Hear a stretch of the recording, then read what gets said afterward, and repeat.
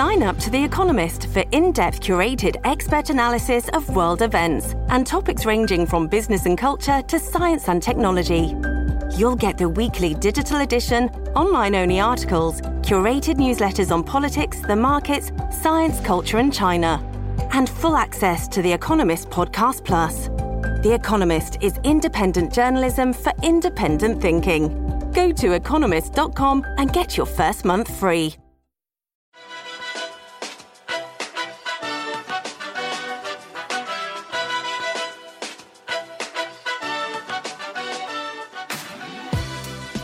Hey, hotcakes. Welcome to Hot Take, the podcast where we talk about the climate crisis and all the ways we are talking and not talking about it. I'm Amy Westervelt. And I'm Mariana East Hegler. This episode, we have a conversation that I've been looking forward to for a really, really, really long time. We are going to talk about climate change and prisons, more specifically, climate change and prison abolition and restorative justice and transformative justice and all of those sorts of things that are not exactly, I think that they're easy to talk about, but they're hard questions to answer.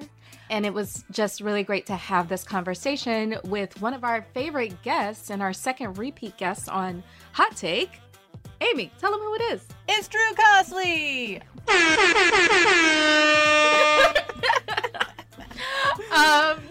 Drew is just a really great person to talk to. He's done a lot of, there actually isn't a lot of reporting on climate change in prisons in detail, but Drew has done some of that work.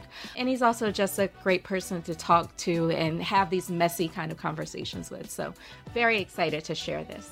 I think Drew might be my favorite environmental journalist right now. I really like... Oh, you know they listen to the show, Amy. I really like his writing. And I think he's just a really solid reporter, and he thinks about things. You just alienated 70% of our audience, but I will say that... Oh, shit. I mean, I like all the climate writers, okay? Yeah. Don't cancel me. And cancel Amy. Don't cancel me. Actually, don't cancel anybody. Do restorative justice. You'll learn about it in this episode. Yes, that's right. That is right. Yeah. Yeah. But yeah, without further ado, you ready? It's time to talk about climate.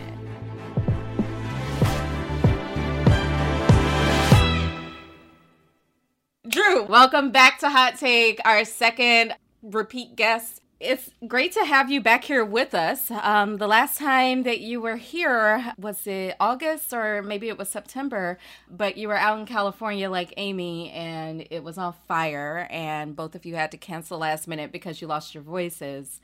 How you doing now? I'm doing all right. I moved, and it's not because of all of the various calamities that could happen in California. Is to be, closer to home and closer to my parents.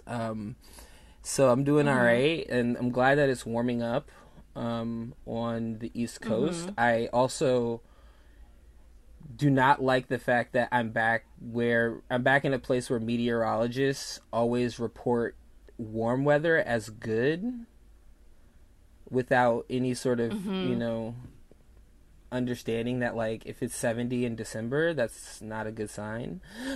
So I'm like getting used to being back home. But I'm doing okay. Yeah, good.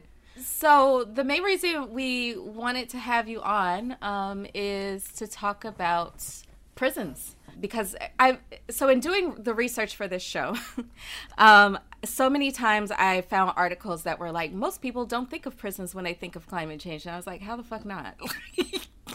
It's one of the most vulnerable populations on Earth. So if we're going to think of climate change, you should be thinking of the most vulnerable populations. And you don't have to look much further. And prisons are inhumane by design. They're the outgrowth of slavery. There's the school to prison pipeline. They are designed to be inhumane. And they're already like kind of this chronic emergency. And then you throw climate change on top of them and it gets so much uglier. Yeah. I mean, I feel like this past year we really saw that, right? With like not just all the natural disasters, but that on top of COVID and like just how horrific it was in prisons. Yeah, I mean, all over, and it's been like, I mean, it's like one of the frontline it is one of the frontline populations. People don't think about, or just starting to think about frontline populations, right? And like, there are a lot of them, we, often when I report on the environment and climate, it's like race and class, but there, all these other vulnerable populations that are being impacted, and, and prisons have been sort of, for years now, going back to Hurricane Harvey, and Hurricane Katrina. It's been, it's people who can't escape, literally. Mm-hmm. Yeah. In doing a lot of the research for this show, I found some really just harrowing stories out of prison. And I'll start with extreme heat and cold, just because of the cold snap in Texas Texas and all over the South. As a Mississippian, I should be careful to note that every time I talk about it. How that ice storm just completely took out heat and drinking water from all of the prisons. But also, most prisons don't have air conditioning or heat in them.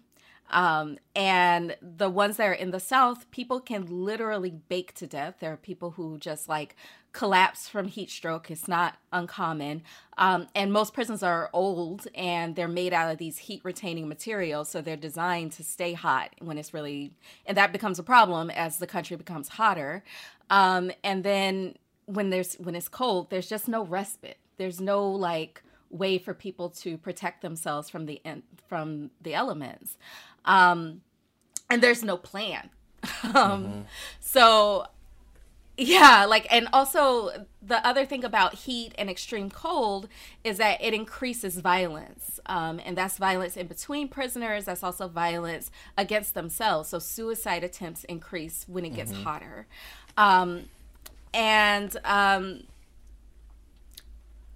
Probably the scariest thing I read about was about prisons in Israel, because this is a global problem, right? And it's going to be worse in certain parts of the country. So I looked at Israel, where prisons are underground, and where that means they have no ventilation at all, and they're designed that way to prevent prisoners from having access to sunshine, and it turns it into hell. And so also the guards. Yeah. Right. And so the guards are also, kind of conditioned to be cruel to prisoners. And so they would take away their fans in the summer. And a lot of the same things happen in prisons here.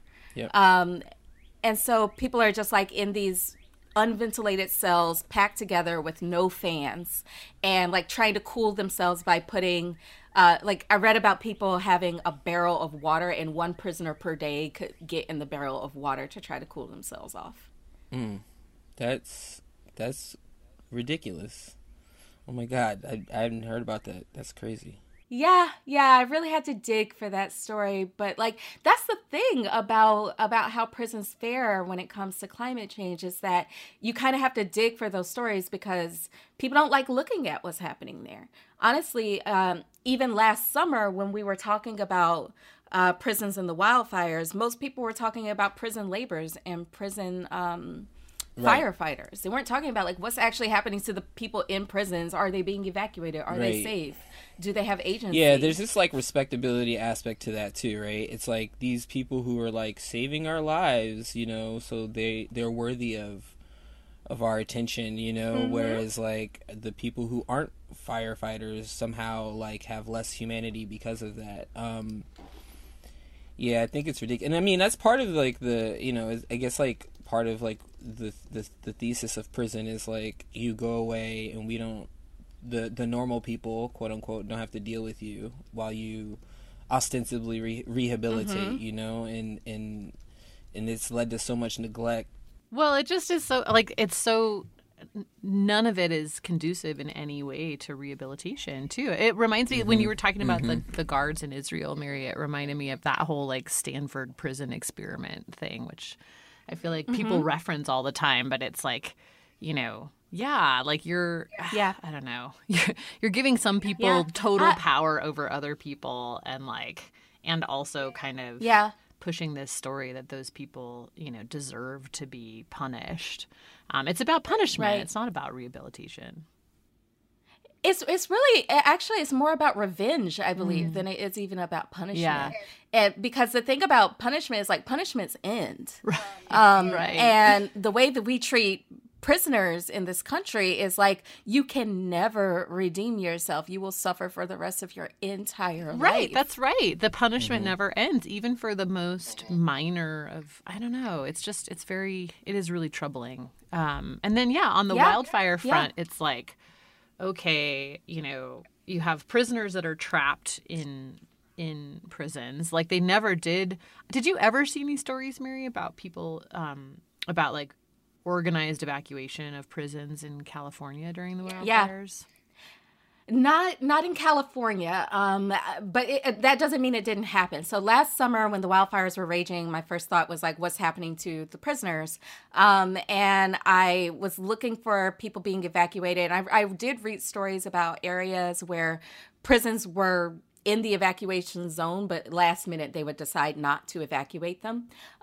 In Oregon, I did read about prisoners being evacuated, but where do they go?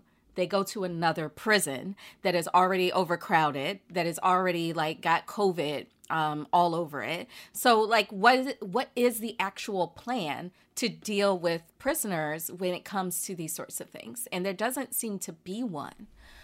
Right. I mean, I think like, because like prison culture in the U.S. like grew out of just like, okay, well, let's try to limit or completely take away the freedom of blacks that are trying to get free. That was the plan. No plan besides that. Right. And I don't think there ever has been one since then. It's just been you add on to the different marginalized populations that are vulnerable to one going to prison, and then you just forget about them once they're there, or you abuse them like you were talking about earlier. And it's also the case during hurricanes. That's another really terrible event in prisons. I think we all I say we, but honestly, I need to stop saying that because most people weren't paying attention. Right. The three of us saw this back in 2005 with Katrina. People were like locked in cells and the floodwaters are like rising all the way up to their chests. And like, this is like the Orleans Parish Jail, right? Like people are there for drunk driving. Right. It's like minor offenses. Extraordinarily common. Right. Yeah. Right. Or even just there because of confusion. Right. Or there because they were like evacuated. Like there's all sorts of reasons you can be in jail. Right. But also it doesn't fucking matter because nobody deserves to be treated that way. You're still a human It doesn't matter. being. Right. Yeah. Exactly. Like, I actually don't care whether they're guilty of a violent offense or completely innocent. I don't give a shit. You don't treat human beings that way. Like, I was reading these stories after Hurricane Harvey where it was like, actually, the Houston ASPCA did better for the 153 cats and dogs than the state did for the prisoners. Sounds very American. Yes, it does. Especially metropolitan American, urban America. Yeah, it's true. And it's becoming more and more common, right? Because there's I'll just give you some stats. In Hurricane Harvey, 3,000 prisoners in Texas were stranded without food or water for days. In 2018, prisons within the evacuation zone in Florida's coast were left all by themselves during Hurricane Michael. And Hurricane Florence in South Carolina, the state declined to evacuate more than 1,000 people across multiple prisons. And 2 mentally ill women who were being transported between facilities were drowned when the transport van carrying them was swept away by the storm. Because usually these evacuations are left for the last minute. And there's no practice involved. And I also remember reading about evacuation drills that were planned and abandoned in the middle because it just got too complicated. Oh my God. So they're like, exactly. So climate change is going to keep getting worse. And there's no plan, and there seems to be there's a real resistance to having a plan. Right. Meanwhile, there is a plan to like build more prisons. Exactly. So, yeah. Right. Exactly. Yeah. And a lot of the jails will say that they evacuated their prisoners, and then later on you find out that that means that prisoners were moved somewhere else on the same property. Wow. And even when prisoners are evacuated, they have to leave behind things like family pictures or legal paperwork, things that they can't get back. So if you're working on an appeal, like... now you lose half of it because you had to leave at the last minute. Yeah. Yikes. Right? Like these are all these like ripple effects that folks don't take into account. And I can tell that like I'm really bumming you guys out, so I'm just going to throw one more thing on you. The aftermath of the storm is even worse because the spread of disease. Of course. Because it's like standing water, right? So, yeah. Standing water or heat, a combo of the two. Right. Right. Ugh. Yeah, that's ridiculous. And then also, like, you know, in a lot of these situations, I wouldn't say that, like, I'd be careful to not lump people who are in prison or in jails with people who aren't, but also are still marginalized, like poor folks, people of color. But a lot of these, a lot of states, especially a lot of southern states, they just don't have, for some reason, emergency evacuation plans. It's not something that they, like, across the board, for people that they are, you know, supposedly care about, who are on the outside. They don't have plans for them either. You know, like with Hurricane Harvey, there are people reporting that there just was no plan to get poor Latinx and Black folks to evacuation centers that were like far away from their communities. There was like no plan for that. So, you know, if they had no plan for the people that there's, you know, that are on the outside that didn't do anything, you know, bad, you know, I guess you can't really expect them to do much for people who are on the inside. That totally makes me think of people that are stuck in ICE facilities when these things happen too. You know, which is like a different type of jail. You know? Oh God. Yeah. No, they suffer a lot of the same fates, to be honest. And the thing with ICE facilities is that makes it even more fucked up. I wrote about this in the newsletter recently. Is that ICE has full power to release people if they can't safely hold them. Right. They can just say, you know what, we can't do this safely, so we're going to let you go. And they don't do it. They didn't do it during the ice storm. They didn't do it during the hurricanes last year. They just don't do it.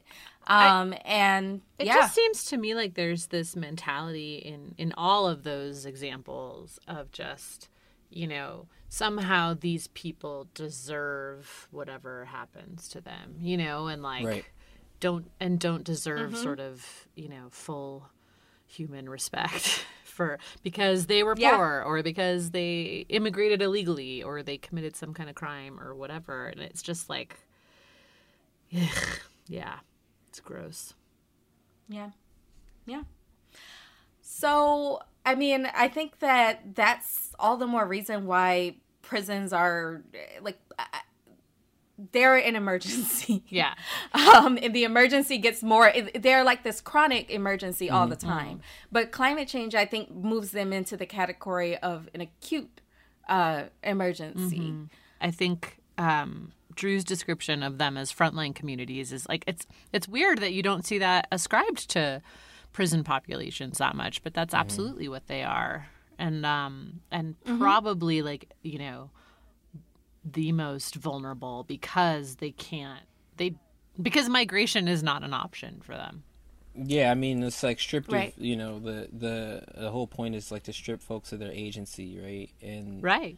And when you do that, like, it becomes hard for them to, because at least someone on the outside could, I don't know, like for example, like, it's a terrible thing to have to decide between, but like, if you know, you can at least go and hide in a different part of your house if you can't evacuate during a storm. Whereas, you know, if you're in prison, like, you know, they're not gonna loosen, you know, restrictions of movement or anything necessarily. Right. And I worry about it as storms and wildfires become more and more unpredictable, right? Because like just watching California burn last year, one one little gust of wind and things become real unpredictable real fast. And to see prisons be that close to towns that just like completely went up in smoke, and the state said, no, we're not going to evacuate them, like that could have gone horribly wrong. Oh yeah, I mean, and it's really hundreds of people could have just burned. Yeah, it's fire is by its nature unpredictable. Like it's always unpredictable. So like that's terrible anyway. And then yeah, like a big part of what's been happening in California is the big shifts in wind patterns and currents and things like that like make it even more. And it really can be, it's like a minute, and all of a sudden that's what happened when Santa Rosa burned a couple of years ago too. It was like people were, went to bed under the assumption that it was sort of far away from them, and like literally had to run out of their homes to avoid dying. Yep. Yep. So, yeah, it's irresponsible, and it's sadistic and psychopathic, honestly. I mean, I would say it's cruel and unusual. Yeah, sounds pretty cruel and unusual. I mean, prison in general is just cruel and unusual, but yeah, it's even more cruel and unusual.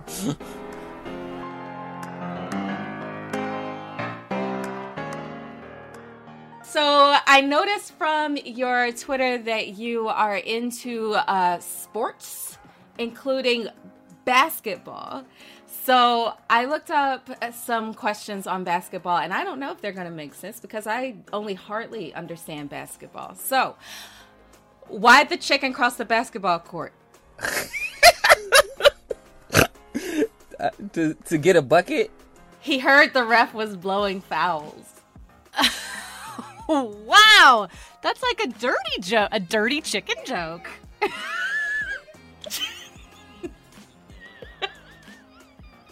it? What does blowing fouls mean? I thought that was like a basketball term. I mean, Amy took it one way.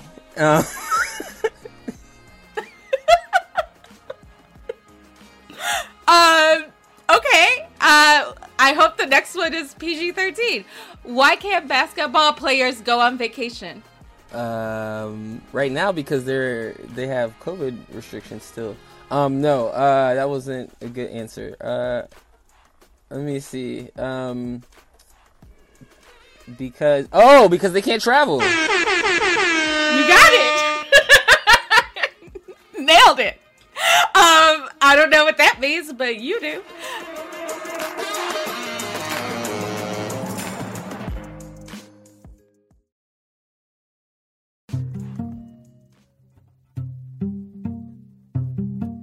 Hey, have you left us a review or a rating yet? If not, why not? Yeah, come on, get on that. What the fuck Seriously, are you doing? Yeah, two things. One, it makes our egos feel good when there are lots of ratings, and it makes us feel bad when there are not a lot of ratings. Most important part of all of this, okay? Tell us we sound pretty. Yes. And two, it is actually the way that Apple decides whether to show your show to other listeners. So yeah, it helps us go up in the charts. It helps us find new listeners, all those things. Right. And if you have a negative review, we have a special system for that. Make sure you send it to brian.kahn@earther.com. That's BRIANKAHN@earther.com.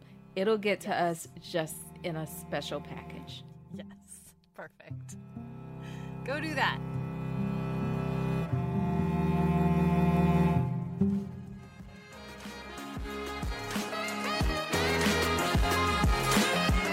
Then you get into the way that prison labor is often used to deal with these disasters, and that is happening more and more too. You mentioned the prison firefighters in California. Just this past year, I think they finally were like, okay, fine. We will allow these people to get jobs as firefighters when they leave prison, which was like a huge deal. And it's like ridiculous that it was a huge deal, you know? But I think people also forget that Usually, like, you'll see stories about the prison firefighters in California, but all of the Western states use prison labor for firefighting. Arizona, it's like, actually, there are more prison firefighters than non-prison firefighters. Wow. So, hey, Arizona. It's bad. Yeah. It's bad. And then, there's all sorts of other ways that that prison labor gets used to deal with natural disasters, across the board. Didn't you say, Mary, that they were that BP used prison labor to deal with the Deepwater spill? I was saving that one for later. Sorry, but yeah, that's true. Yeah, I mean that's another true. Example, right? It's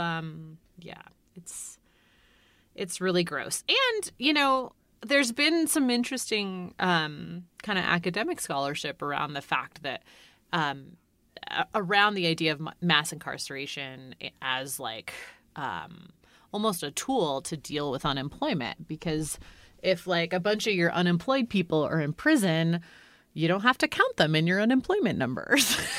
Yep. Oh dear God. So there's like that whole aspect of the labor and prisons intersection too that's really disturbing.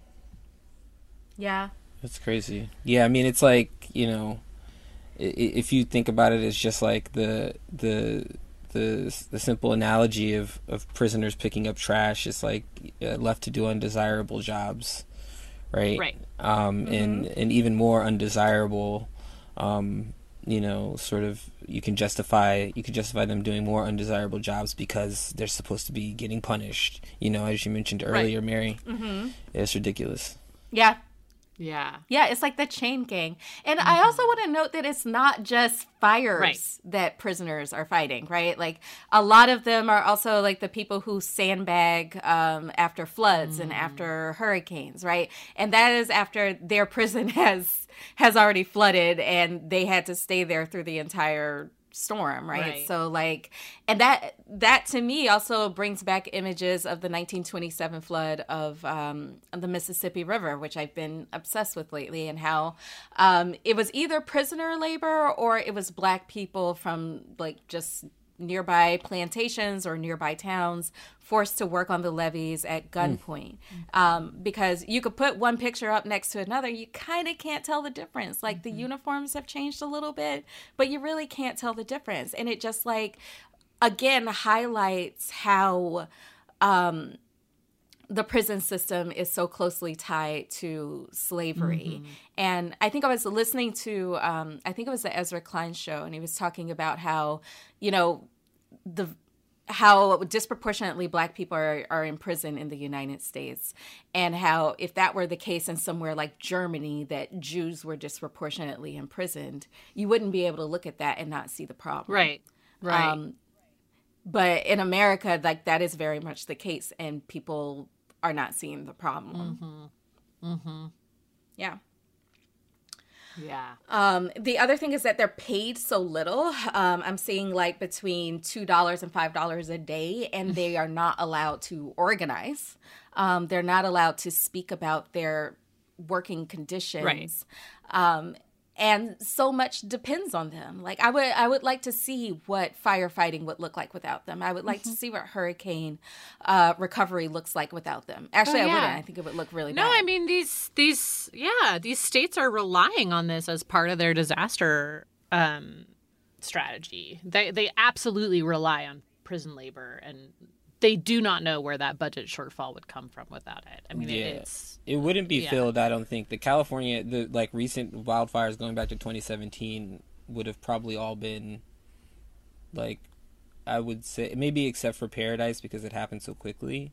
But but a lot of the other major wildfires or complex wildfires would have probably been like orders of magnitude worse if they didn't have firefighters fighting them. I remember I was covering it was when I was in grad school.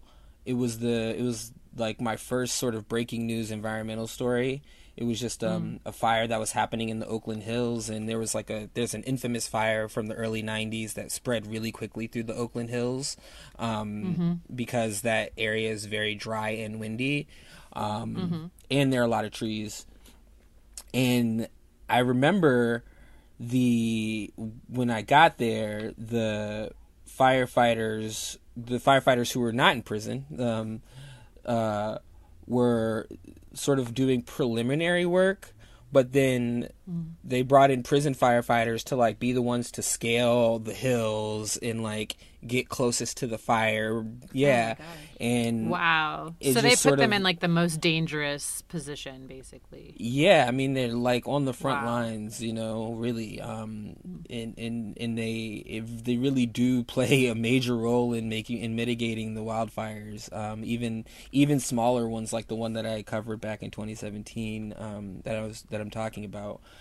Yeah, so it's ridiculous that they aren't getting paid more. I mean, but it's ridiculous also that just across the board, prison labor, really, prisons shouldn't exist if we go all the way back down the rabbit hole, right? But like, the fact that they're here and like prison labor isn't more well compensated is just, it's ridiculous. Right. Why did the elephant stampede onto the basketball court? To steal something, I don't know. Because something shrunk. They played for the Chargers. The Chargers are a football team. Oh shit.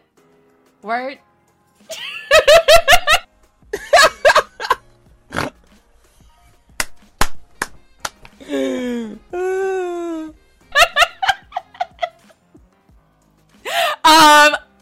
Why did Cinderella fail at basketball?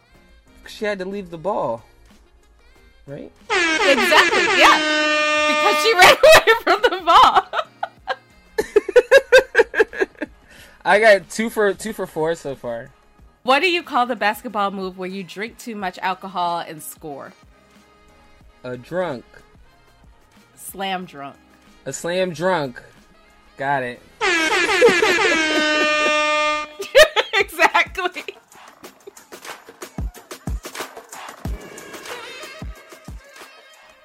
So that takes us into the other thing that I think a lot about how climate change affects prisoners and affects prisons, but I don't think a lot, to be honest, about how prisons affect climate change.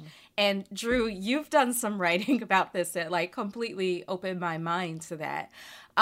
So I was wondering we could get you to read from your January article how the U.S. prison system contributes to climate change. Now, research in the sociology journal Social Currents suggests that the prisons and jails that cage them are also contributing to climate change. According to the research, which looked for correlations between carbon emissions from 1997 and 2016 and increases in populations at state, federal, and private prisons, every incarcerated person in the U.S. accounts for a 0.481% increase in carbon emissions.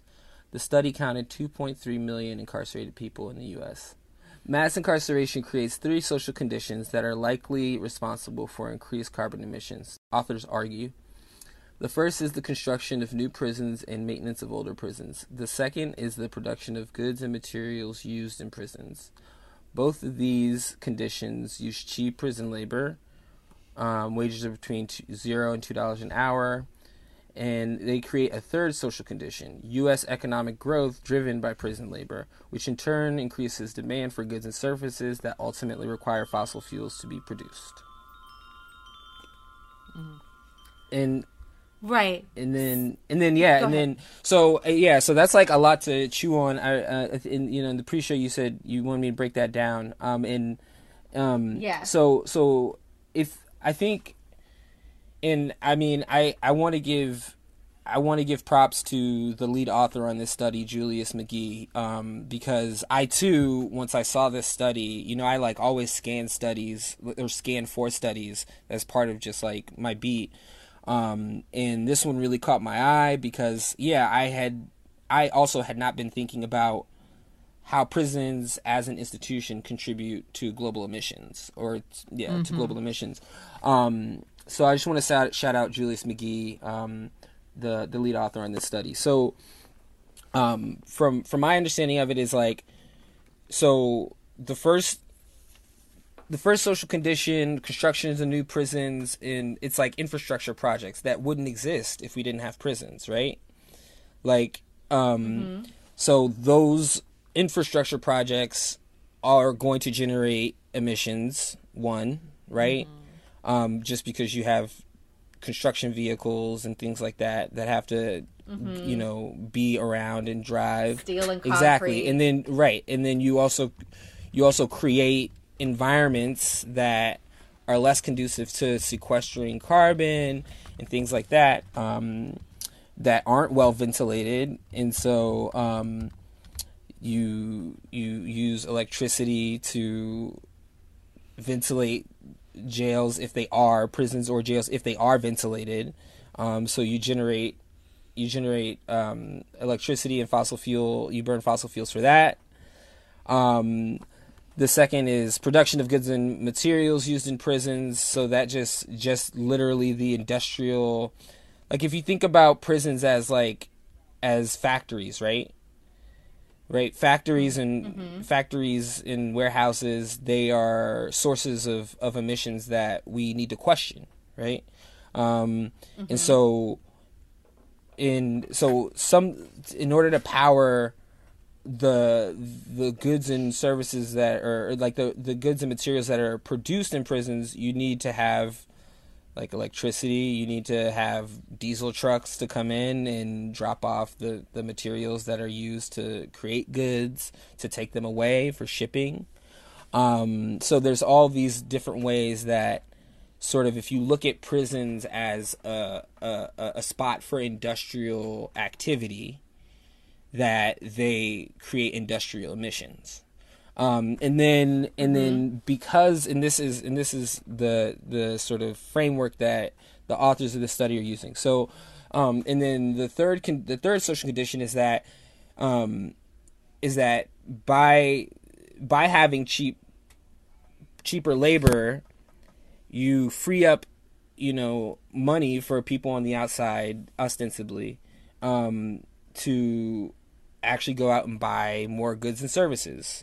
And so I think they're saying sort of this like economic churn that's created by there being cheaper labor in somewhere in the labor market is like fueling consumption that then demands fossil fuels at this point in order to like meet that consumption with goods and services. So what I'm understanding is that a prisoner in prison, obviously, like, is emitting more carbon than they would have if they were out in the general population. That is, the theory of, like, the thesis of hypothesis of the study. Of the study. Yeah. Yeah, and so I just hear that is incredibly fucked up when I think about what we were just talking about, how prisoners don't have access to heat, they don't have access to air conditioning, they don't have computers. Like, so they're emitting more carbon without any of the fucking benefits, right? And so, like, I think about all the people that I'm sure you've both also seen on Twitter who are like, oh, you're worried about climate change, but you just typed that tweet from your iPhone. Well, maybe you should just, like, drop all of that, right? And then I think about prisoners are emitting more carbon completely against their fucking will. Right. Yeah, and I mean, it's also like, if you think about it, it's just like these other cycles, right? That other marginalized people get, like, caught up in. I'm sure that there's probably like patterns of consumption that create more global, like that create more emissions that like, so like, I don't know, like I'm trying to think of like a good example, but here's a good example. People who have to commute to work, like essential workers that have to like commute to work, even in the pandemic, like these aren't necessarily jobs that these people chose for themselves. They had a set of circumstances in their life that led to them needing employment, and they go to do this job, right? So like, it's just like these cycles where people are, they're robbed of their agency, and then they're left to sort of deal with the consequences of cycle that they didn't necessarily have a lot of like sort of control in creating. Yeah, that's a good example. I mean, this is why I hate the whole like, oh, well, what about your individual choices? Because it just like, yes, individual choices are a thing that are, but it's I feel like the the segment of the population whose individual choices actually make a big difference on this stuff are never the ones that are being criticized for not making the right individual choices. Yep. Yeah. Right. Yeah. Right. Yeah. And when you're like dealing with a system like this, how many of your individual choices are actual choices? Yeah, right, exactly. Exactly. Yeah, exactly. That's what I mean. It's like there's maybe like 5%, 10% of the population who have real agency, who like should be criticized for not making different choices because they can, but like the vast majority of the rest of us are dealing with a constrained system that offers increasingly fewer choices the more marginalized you are. Yeah, I this is like off the top. This is like a little bit this is really off topic. But yesterday I published a little bit of a dunk on these comments that Mark Zuckerberg made about smart glasses and augmented reality and virtual reality, and he's like, this is gonna like put a real dent in climate change because look at how many people worked remotely last year, and look at the look at the and then look at the dip in global emissions, and like that is some rich people stuff, like that's for that is for people who have that economic privilege to be mobile, to like go move to the middle of nowhere in the middle of the pandemic, and that's right. Or do a little road trip, like like that's not everybody. And well, also, I hate that stuff, too, because so I live in a place that a bunch of, like, rich Bay Area tech people have moved to in the pandemic, right? And that, like, I'm probably bunch of them will be, like, buying up those glasses to do their remote work. And what it's doing is, like, driving up the cost of everything, eating up all of the housing stock, so there's, like, almost no places to rent anymore. Overcrowding the schools, like creating huge problems around infrastructure and resources and whatever. And it's just like there's no consideration given to that. They're just like, oh, isn't this great? We don't have to live in San Francisco anymore. Yeah.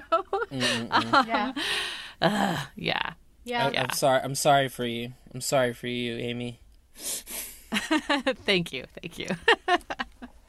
I just want to read the headline to Drew's piece just because we're on this rabbit hole. Mark Zuckerberg's comments on smart glasses and climate change are not based in reality. Well, perhaps virtual reality, but that's about it. Yeah, that was a fun one. I'm always writing about sort of bummers of topics, and so it's fun to flex on Zuckerberg a little bit. It's fun to do a dunk once in a while. A little dunk. Yeah, a slam drunk. It's kind of like the same reason that we troll fossil fuel companies on Twitter. I mean, it's fun. It's nice to punch somebody who deserves to be punched. Yes, it's true. But it's true. You think about Mark Zuckerberg's contribution to climate change, and then you think about a prisoner's contribution to climate change, and it just like is incredibly like a gut punch. Like, it's just really deflating. And the other thing, to note here is that it's not just prisons that are part of this problem. It's also police. I know that you did some reporting on this last year that we also talked about the last time that you were on the show about how police bring pollution into communities. So can you just like give us a reminder about that? I mean, it was sort of like conceptual based off of the work of a lot of young environmental justice activists, for a lot of them from the West, who marry environmental justice with prison abolition and police abolition work. So I don't want to take credit for that, but just like you think about the types of pollution that law enforcement agencies bring into communities, like noise. There's additional noise pollution from their sirens or cars. If they, you have those scarecrow cars that are just sitting in. And sometimes just like running with somebody sitting in there, and they're not really monitoring the community, but just sitting in the car to scare people. You got light pollution from floodlights. Obviously, additional emissions from police vehicles that probably wouldn't be there if we didn't have police, or if we had at least less police. And it's just sort of like this. It's like you have to take those things into consideration too when you think about someone's overall like health, and especially like their behavioral health, and the choices they end up, or the choices that they make, or the fates that they're ascribed to, that are right, available. exactly. And so I think it's just worth highlighting that, like, even people who the people who end up in prison sometimes grew up in communities where they did not really have a lot of choice in what impacted their behavioral health or what impacted their like physical health. That's right. So yeah, so it's just like, just another part of the cycle we're not looking at. Exactly. And around that exact same time, you published that last summer, there was a story that broke about fossil fuel companies funding police departments because the worst people are always the same people. Amy, you did a lot of, like, you actually kind of broke that in Hot Take. Yeah. Which I love telling people. Well, yeah, I saw, it was, Chevron was posting all of their, like, Black Lives Matter stuff in the week of the George Floyd protests, and I was like, wait a minute, I remember, like, I reported on Chevron and Richmond as like a local reporter a long time ago, and I was like, I'm pretty sure there was something in their refinery update plan that included like a lot of funding for police in Richmond. And then I dug into it more, and I was like, yep, there's that line item. And like, I remember the chief of police at the time saying that basically, they would not have as many policemen in Richmond if they didn't have Chevron chipping in. It's just like really weird targeted thing. It's super weird. It's super weird. And then I do think there was a couple of researchers reached out to me shortly after that, and they were like, oh, like we've been wanting to research this, and so they looked to see what other police departments were getting funding from fossil fuel companies. And honestly, it's like wherever they have a refinery, they're chipping into the police. So yeah. Yeah, I mean, it's like, so it's really funny because, like, you think about it and, like, who that's targeted at, because Chevron in Richmond is, like, could be a case study for like, for astroturfing. But like the police, the increased police presence is meant to target the more affluent people in that community, right? Like, who can afford to move away from the Chevron refinery, right? There are, I mean, there's weirdly, Richmond is weird because there is at least one affluent community that's like downwind of the refinery or like right next to it in Point Richmond. It's actually good that they're there because, like, some of those people are activists and they are concerned about the environment, and they have more influence in time and to try to shut down Chevron's refinery. I mean, that's what needs to happen to that refinery. Yeah, totally. Yeah. I was just spending some time this morning looking at, like, politicians that are heavily funded by both oil companies and private prison companies, and there's, like, unsurprisingly a lot of crossover. And my favorite one so far is Rick Scott, who was, like, the governor of Florida for a while and then is now a senator for Florida, the state most threatened by climate change, by the way. Who's like the number one recipient of private prison funds and also like one of the top recipients of big oil money. I think he just this year was like, it admitted that climate change is happening, but still doesn't think we should do anything about it. So just let it wash over us, like literally. Like the sea. Yeah. Yeah. I mean, this is just my hunch, but I have a feeling that if like you dig into who's funding private prisons, you would probably find the same people who are funding police departments. I'm probably not going to do that digging, but that's just my hunch. Yeah.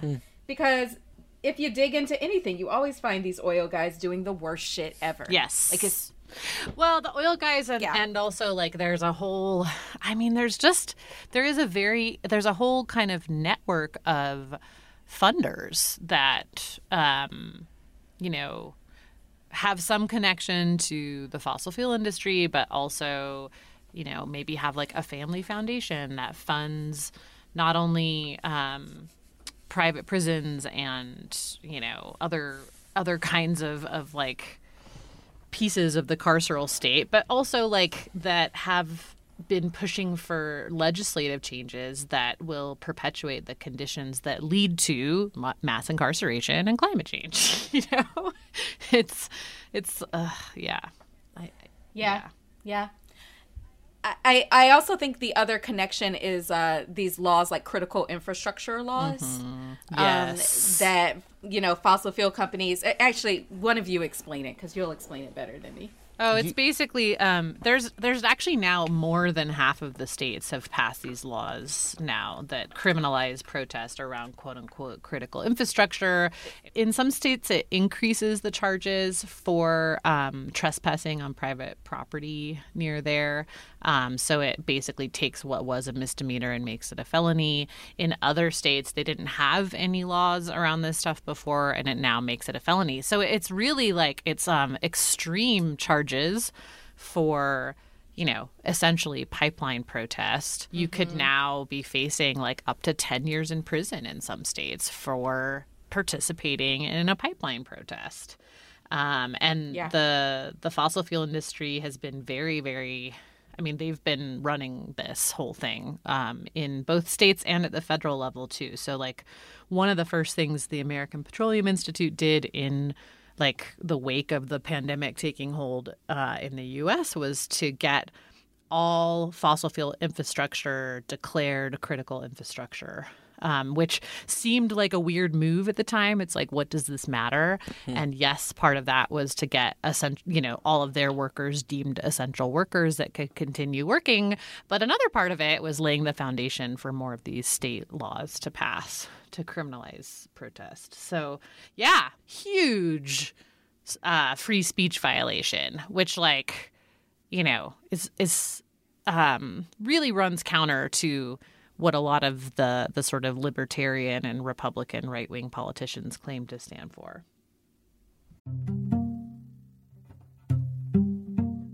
Americans spend an average of 90% of their time indoors, which is bad news because according to the EPA, indoor air could be 2 to 5 times more polluted than outdoor air. In some cases, it could be 100 times more polluted.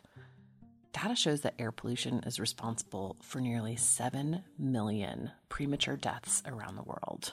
I have a strange little problem in my neck of the woods, and that is that everybody likes to burn their garden trash and other trash too. Lots of trash burning going on in my neighborhood. Not great. Air Doctor has really, really helped. I just fire it up on days when I can tell everybody's lighting their trash fires, and it keeps the household air clean. Air Doctor is the air purifier that has captured the attention of established media outlets like CNN, Money, ABC, and more.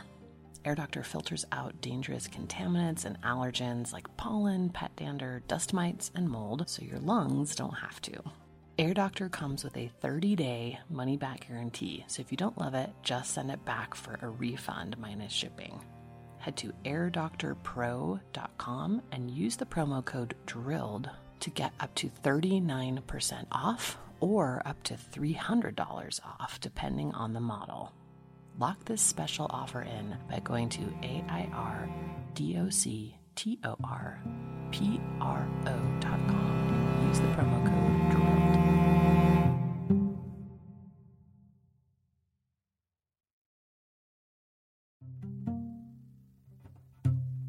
This holiday season, get a gift for yourself too, and keep it simple.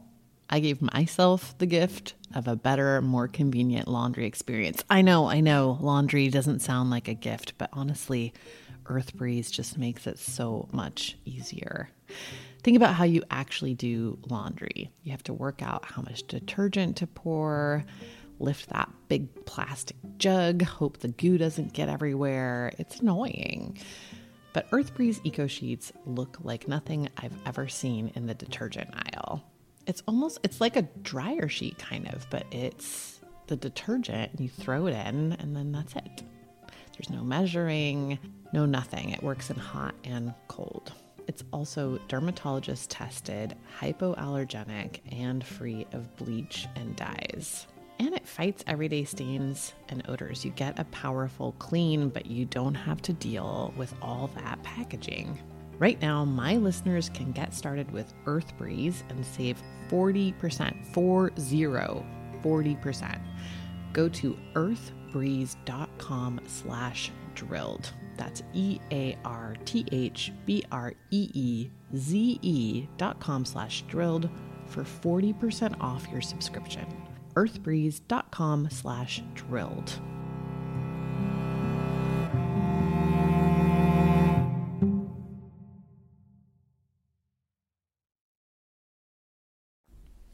You know I don't mean that shit. Exactly. Yeah, it's like, okay, free That's like when they speech said for liberty who? and justice for all. Exactly. That's like when they said liberty and justice for all while holding slaves with a straight. It's almost like That's it's almost like when they don't vote for stimulus bills, but then brag about the money that they're getting their communities. That's right. Oh. Exactly. Yep. Exactly. Yep. But it's quite troubling because it's now more than actually just in the last few weeks, a bunch of these state laws have passed again. So it's a big problem because the other thing that's happening is the law firms that work with a lot of the oil companies like Gibson Dunn, which, represented Chevron and their whole thing against the indigenous groups in Ecuador, have figured out that they can use the RICO laws. So those are like racketeering laws that were created to deal with organized crime against protesters. So they're starting to they kind of set the precedent with this Chevron RICO case in the U.S., and then they use the same exact strategy against protesters at Standing Rock to say that the protesters and Greenpeace and indigenous groups were all part of, a criminal enterprise that, organized damage against Energy Transfer Partners. So I think we're going to see more of that. Mm-hmm. There are attempts underfoot to try to do the same thing around the movement for Black Lives and those protests as well. So there's huge crossover between them, and it's really, really, really concerning because they are completely trying to criminalize protest across the board. Yeah. Mm-hmm. Mm-hmm. It's gross. Yeah. And that, it's like, then there's like more people in prison, and then there's more money for private prisons, and there's more, it's just this like gross kind of whole system. Which makes me feel like they've got to be in cahoots because... Yeah, there's usually, it's like, well, it protects their pipelines, but it also maybe drives profit in some other ways too. I don't know. Yep. Yeah. Yeah. Yeah. Yeah. It's gross. Yeah.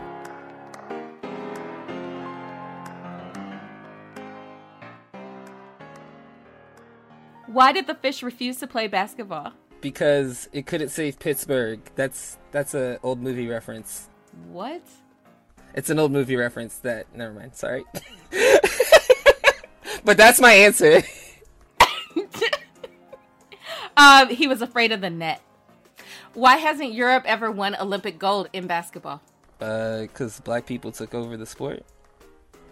And they live in America. Because Europe isn't a country.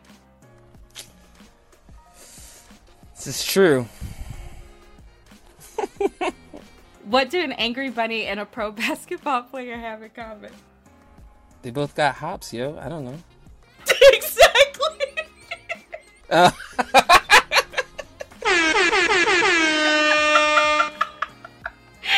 mad hops.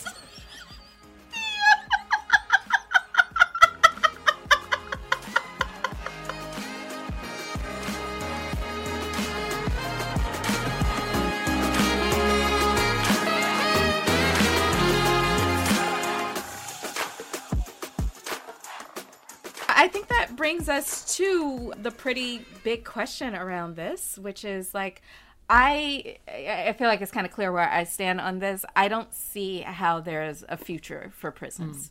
It's already bad enough that there's a past for it, to be quite honest. I think they were never viable. I think they become even more cruel and unusual once you lay climate change on top of them. And at the same time, though, climate change is going to make crime more likely. Like, people are going to hurt one another as they get put in more and more unstable positions. We know that heat increases the likelihood of violence.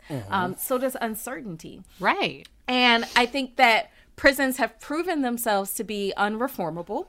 And like, they themselves, that was another very interesting thing I learned in the research for the show. They're the result of reform themselves, because people used to be like publicly flogged and drawn and quartered and hung in the public square. Right. And so then prisons were presented as this more humane alternative, but they're not humane. Right. So what do we do now? I am a budding prison abolitionist. I'm not, like, I have some books on order. I feel like I need to educate myself more before I can, like, claim that mantle. But I don't believe in a future for prisons. And I don't know where y'all fall on that. Yeah, I mean, I agree with you. I'm you know, you can be, I think we all probably spend so much time on Twitter. We're afraid to claim things because we have, like, these awesome, like, experts who are, like, way deeper in on issues than we are, right?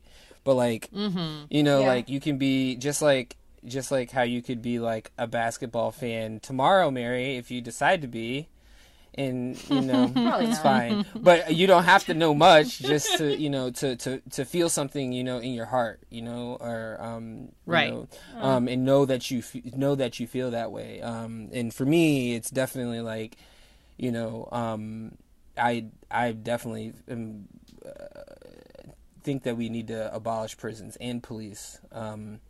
That's just, I think it's to me, it goes down, it's really drives down to, like, really existential questions about, like, how we relate to one another and in what we think should happen to people who do things that we think are wrong. That was, like, a very long-winded way of saying bad things, but so that's where I stand on it. Yeah. What about you, Amy? Yeah, no, I totally agree. I spent a period of time, like, extremely obsessed with restorative justice and, like, hanging out in schools where they were like, had restorative justice programs running to deal with sort of school discipline, and I was like 100%. This is how we should be, like, running all parts of society, because it was amazing. You know, I mostly spent time in Milwaukee and in Oakland in schools that had embraced restorative justice to deal with disciplinary problems, and then realized that it should just be part of how the whole school was run in general. So they had these kind of morning meetups in classes, and sometimes it would be, like, by class, and sometimes they would have, like, all the girls in one grade meet together and all the guys, because there were certain things that, like, they didn't want to say in front of each other because it's, like, high school, you know. And they just would, like, everybody would kind of talk about what was going on in their lives, and the guidance counselors and stuff were like, yeah, you know, it's really hard to bully someone when you know, like, what's going on in their life, you know. And so they were doing this kind of daily thing to just foster, like, real sense of community in the school. And then, you know, if something did happen where, like, there was a fight or, like, someone's phone got stolen or whatever, they would bring together kind of all of the stakeholders, including, you know, witnesses that were there, and, you know, the two are more like main parties involved, and like their parents, sometimes grandparents, and just talk together about like what would repair the rift in the community. So it wasn't about, how do we punish this person? It was like, okay, this incident created a problem, created like a break in the community, and how do we repair it? And like, it was amazing. Mm-hmm. It was really amazing. I really was like, oh yeah, like this is a better way for humans to relate to each other and a better way to structure, community. Yeah. Yeah. Well, since you introduced those terms, I want to just share a definition I found in an interview that I actually found pretty useful. Yeah. Because restorative justice and transformative justice are words that I kind of thrown around a lot. Restorative justice is to try and restore relationships and how they were prior to the harm being done. Mm-hmm. And transformative justice is the purpose is to try and transform communities so that harm can't happen again. Yeah. So these schools were kind of doing both of those things. It was like, it really works. Yeah. It works so well, and it's so healthy, and like it's just like, oh my God, I wish that every adult I knew had like gone to a school that did this. Yeah. Right. Sorry, Drew, you were saying something. No, yeah. Well, the second definition with transformative justice, like some of the stuff you were talking about earlier, Mary, with like crime is going to go up because he's going to like that's not a given, right? That's what we know happens or has happened, but it doesn't have to be the future, even though climate change is going to get worse. Like that's a great point. Like we can and like communities are structuring themselves to try to to be able to be resilient, and this is like probably like a way that hopefully like more and more communities will start to try to like adopt like principles of restorative justice and transformative justice, so that people are hopefully making different choices, even if the circumstances are worsening, right? I think it's important too. Like I before I got into, or sort of the way I got into restorative justice was like I was like researching forgiveness therapy, and then that led me down to like the restorative justice rabbit hole. But one of the things that all the researchers I talked to said over and over again was that like they think there's a misunderstanding that a lot of people have, that like restorative justice or forgiveness leaves out accountability, and it definitely does not. It's not about like some sort of, like I talked to one parent that was kind of nervous about restorative justice in schools because he was like, what if like if my kid gets beat up, like I don't want to have some kumbaya moment where the person who beat him up just like gets off scot-free. Like that was the the feeling. But I think there's this I think actually there's almost more accountability in a restorative justice setting, because like the person has to actually acknowledge the harm done. And that is like a key part of the process, like, so I don't know. Yeah. And because you're not going to go to prison, you're more likely to admit when you've done something wrong. That's right. And because there's a community that wants to welcome you back after you've atoned. That's right. Then that gives you more of an incentive to admit when you've done something wrong, and to try to prevent and try to reorient yourself into society. That's right, to be part of the repair. Exactly. And I think that actually there's more of a sense of like, I don't know, closure and repair for victims too, in that. Like that was kind of how restorative justice started. It was Mennonites going into prisons and like, organizing conversations between victims and perpetrators as a way to combat the death penalty. And like there's no, I don't think there's any research that says like victims feel like justice has been served by the death penalty. But there's a lot around restorative justice, so like I don't know. Yeah. I think a big part of the problem is the way that we talk about justice just in general. That's right. In this country. As punitive. Is like justice justice and vengeance are pretty much the same That's thing, right? Yep. So like even like our knee-jerk reaction, and we're taught this from the time that we're very, very small, is that if someone hits you, you hit them back. Right, like if someone harms you, you want them to suffer. That's too. right. Right. It's So eye like, for and an eye. I think of this. I think the way that this shows up in the most gruesome sort of way is the way that we talk about prison rape. Which That's right. Like people joke about this. It's and really it makes me gross. incredibly sick. Yeah. Yeah. Because even if the person is guilty, even if that person is guilty of doing some of the most horrible things on earth, I don't think any human being deserves That's that. right. I don't. Yeah.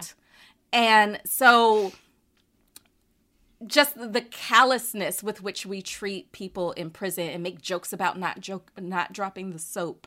And like people think that like, well, if you raped someone or if you hurt a child or you did this or you did that, then you deserve to go to the place where that thing can happen to you at any given moment. And it's like, that is a very strong sign of moral bankruptcy on behalf of our entire society.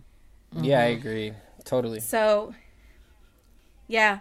And the other thing I was seeing in a lot of my readings is like a lot of the ways that we talk about prison abolition in the mainstream are kind of problematic these days. Like it's just recently become more of a mainstream topic. Right. But a lot of it has to do with like, well, there's a lot of innocent people in jail. That's true, but a lot of people in jail are guilty. And a lot of people in jail are guilty of committing violent offenses, and they really did do it. And so now what? And I'm of the opinion that no human being is disposable, Right. and no human being is unredeemable, and no human being deserves. And I don't think that you can isolate someone into being a better person. I don't think that you can torture someone into being a better person, because that's what happens in prison. Like these are fucking horror houses. That's right. So, however, there is a place where like my redemption theory runs out, and I'm gonna be honest about this, and I don't know if I'm gonna work on it. Fossil fuel executives. Like, I mean, like, to put it this way though, like think about it, because I talk about this all the time when I think about cops, and I'm like, yo, like I like my uncle was a cop, you know what I'm saying? Like, I got a cousin who was also in jail, right? Like I love those people, you know what I'm saying? But my uncle was cool. My uncle, he passed a few years ago, but he was cool. He just needed another job. Just give him something else to do. You know what I'm saying? Right. Give the fossil fuel executives something else to do. Like, I don't know, mow somebody's lawn or something. Oh, I don't know about that. I want some vengeance. I'm not gonna lie, I'm not there yet. I'm not there, and I'm doing a lot of work on myself. I've ordered some books. I'm gonna like learn all about restorative justice and all of that, but I don't know if I'm gonna have it for them. I just feel like throw them in the volcano. Slow though. Nice. Hey. No, that's too quick. I'll think of something else. It's hilarious. Hilarious. I mean, the energy I just don't have it for them. I mean, yeah, that energy is like what like Amy was describing is like very energy intensive work, you know? And so like you can reserve that energy for people who like need it more. They don't need it as much. I mean, they're like committing ecocide. Like that's even more than genocide. Like, and they're like walking also, around. They have missed a critical step in the process, which is acknowledging harm. So, oh well, what's his fucking face? David Koch is out here on an apology tour. I know. Anyway, they could rot in hell. That's for damn sure, as far as I'm concerned. Right. And I would be fine with preserving prisons specifically for them. Only for them. Yeah, I'm telling you, I'm not all the way there. I feel like everybody else is redeemable, but not them. And probably, you could throw in Trump. Yeah. Yeah. Well, he's basically a fossil fuel exec. I mean, pretty much. But also in restorative justice, there is a world where there's different types of jobs for, like, your uncle who's a cop. Or there's people still who a lot are of care in work that needs to be done to, like, avoid. I mean, that's the thing is, like, and this is what I always think about when it's, like, people are, like, oh, this person deserves this or that. It's like, and this is such a huge part of both forgiveness therapy and restorative justice is like empathy for where that person came from and what led to them committing that harm, and like the vast majority of people, it's like a combination of poverty and abuse and, like a lot of systemic things that were stacked against them from the jump. I'm sure, yes, there's like a small handful of people who are psychopaths and like we have to figure out a mental health system that can deal with that, but like, like why don't we put that whole, like all that money and that whole infrastructure to work addressing the conditions that lead to crime, and like, and repairing that. And your uncle could totally have a job doing that. Right. Right. Yeah. I was trying to have that conversation with my mom because my mom is now like, like an old lady who lives by herself and is a little bit like afraid of everything. And so I think that like, she's like, if there's no police, I'm not going to be safe. And I'm like there could be, there could still be systems in place that like, will help you if you're scared that someone's like breaking into your house or whatever. They just don't have to look the way they do now, Right. Right. I don't know. Right. I think that's honestly what victims of crimes usually want. It's like they want to feel safe again. But in our society, we equate that with the person who hurt you having been like punished and like broken into a million pieces and put far, far, far away from you. That's right. And that's not the same thing as safety. We also have this like conception of perpetrators as like super villainous, and it's like, how do you know that person didn't like replay the shit that they did already like 7 million times in their head, Right, exactly. And like have already like punished themselves a ton for the shit that they did. That's so right. I don't know. That's right. Yeah. I was telling my mom too. I was like, well, what would make you feel more safe? Like a policeman that might show up and like shoot someone on your front steps, or like a community where there are no homeless people and there is no extreme poverty driving people to like break into other people's houses to begin with. You know? And she was like, I guess I hadn't really thought about it that way. I'm like, yeah, like it's not, I don't know. It's the same. I don't know. It's like the same with all of like the climate stuff and the health system and everything else. It's like we have to stop only addressing problems at the very, very end of the cycle. Yeah. Yeah. I actually think that is why prison abolition and restorative justice need to become a big part of how we think about climate change and climate action, because we are at this critical moment where we have to reimagine everything. Like we just don't have a choice. And so this is one of the things that needs to be reimagined. And I think, Amy, you were reading, or you were telling me you were reading about this, that like the system that gives us prison is the same system that gives us climate change. That's right. It's like it's all, when I feel like if you peel it back far enough, you get back to power structures, domination, white supremacy, all of these things that are the root of like every major problem that we're facing. And it requires a rethinking of community and what we value as a society. And, extraction is extraction is extraction, right? And justice is justice is justice. Like that's... Right. And abolition is abolition, right? And this could be like the ultimate abolition. And so it does bother me that when I was reading about all of this, that you don't think of prisons when you think of climate change. It's like you've never loved anybody in prison. Right? And like you don't think Black people are reading your articles because most of us have loved somebody in prison. Yep. I'm also reading a lot about like some of the leading voices in the prison abolition movement. And one of them, Ruth Wilson Gilmore, is all about environmentalism too. Yeah. And that's right. Prisons as an environmental injustice. Yep. So, yeah. Yeah, I was going to say there's like this like, there is also this like generational I've seen from covering, and maybe I shouldn't be saying this like in a public setting, but I just from covering and talking to environmental activists of all ages, especially the environmental justice movement is very like linked with the elders, or like are bringing along the or like bringing along the younger people, but there is a bit of a like sort of rift in terms of how they view policing in prisons, with the younger folks wanting there to be abolition of police in prisons, and some of the older folks having, you know, experienced the worst of, you know, of like the drug wars, or, you know, stuff like that, where, you know, they sort of still see a role for prisons and police along with that. But anyways, this is an aside. Yeah, That's interesting. No, I do. I mean, I think it's hard for people to imagine something completely different from everything they've ever seen. right. Yeah. Or like, And so that's actually where I struggle, right? Like it's very clear to me that there's no future for prisons, That's right. and no future for police, really. But I am not good at articulating what comes next.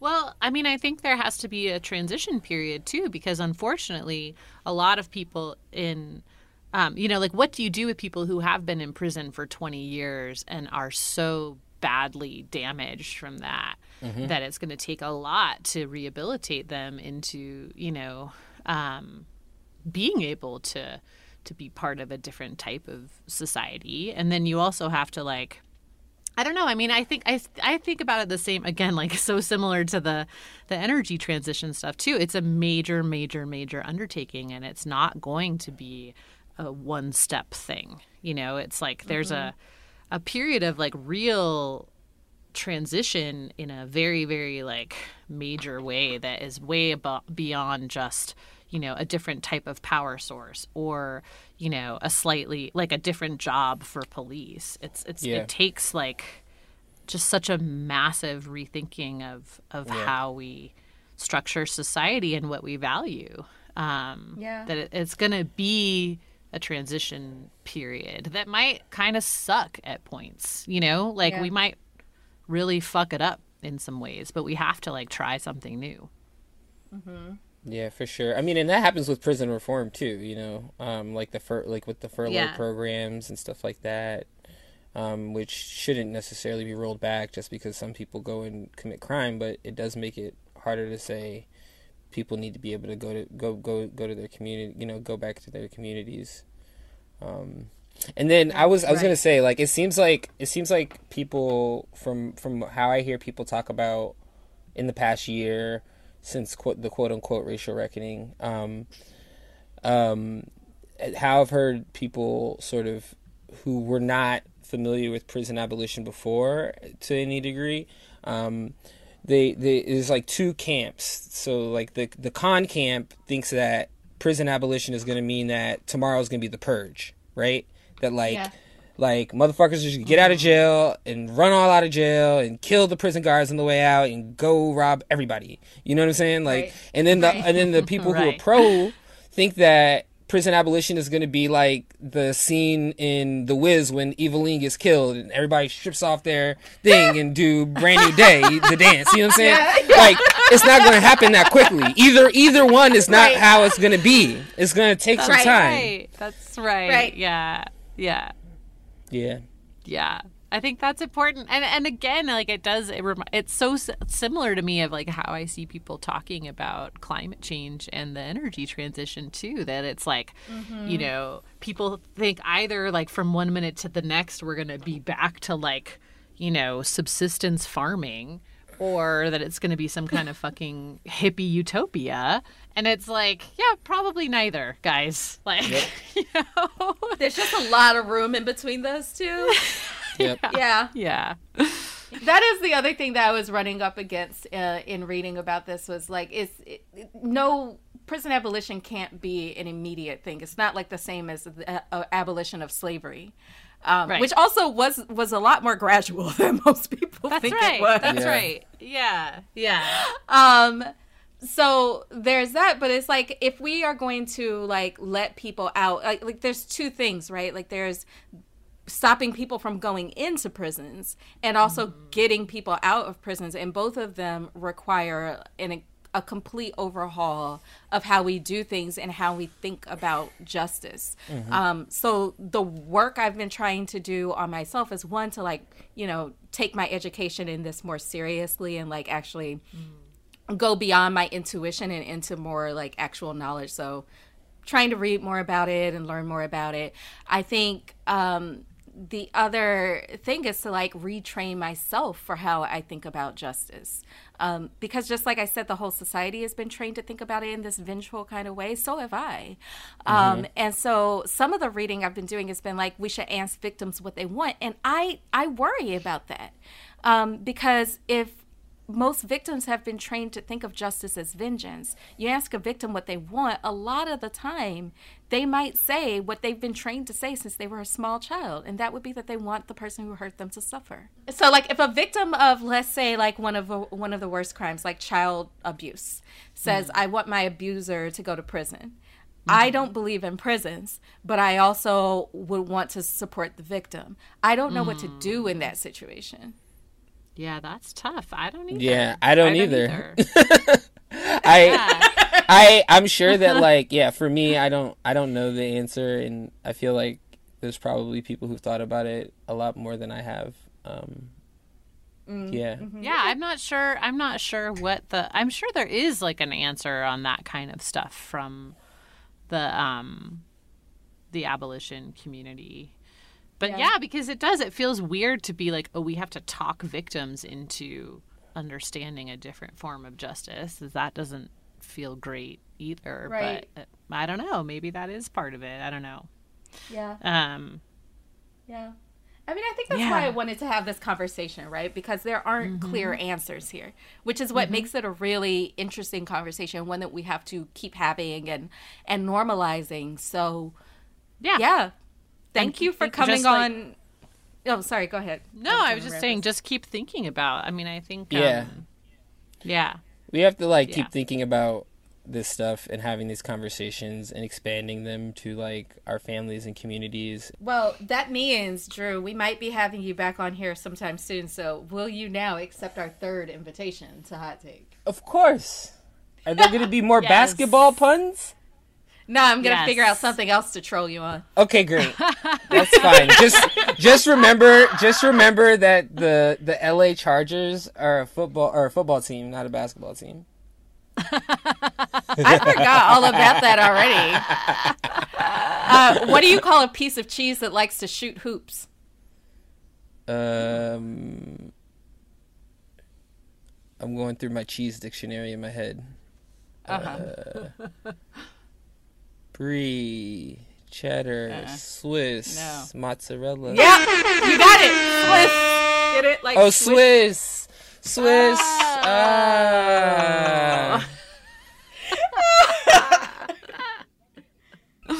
Thank you for coming on. Thanks, Drew. Thanks for having me. I appreciate it. This was fun. This was fun. Yeah. This was a bummer, and it still was fun because we contain multitudes. Yay. That's right. Well, it was an important conversation. No, for real. I can't think of who else we could have had it with.